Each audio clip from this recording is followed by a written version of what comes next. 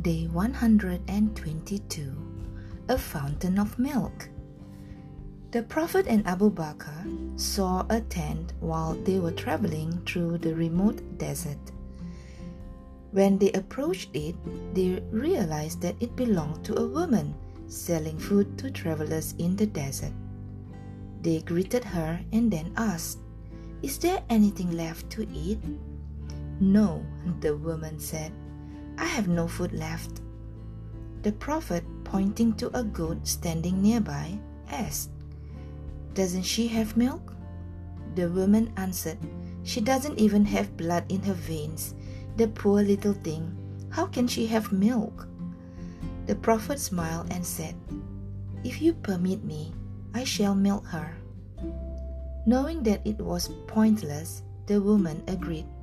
"Go ahead and see if you can get any milk." The Messenger of Allah caressed the back of the goat, and then he touched her udders. Saying Bismillah first, he started milking her. He called to the women, "Please bring a bowl and milk her." The women returned with a bowl and then began milking her.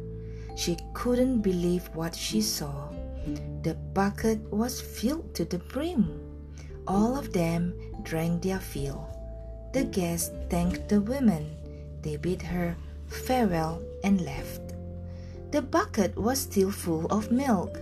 Her amazement continued even as they were leaving. For the first time in her life, she was seeing such a thing. Who was this amazing and strange man? How did this happen? When her husband came home, he asked her, "Where did this milk come from?"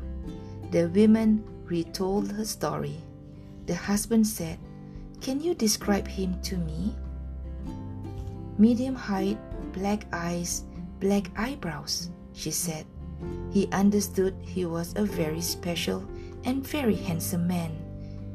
"This man you are describing to me must be the Prophet Muhammad," said the man, and added, "If I had been here, I would have wanted to go with him." The woman, who once again was totally confused, "This man was a prophet?" she exclaimed.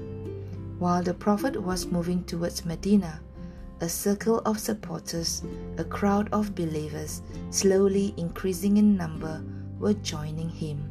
They all believed in him.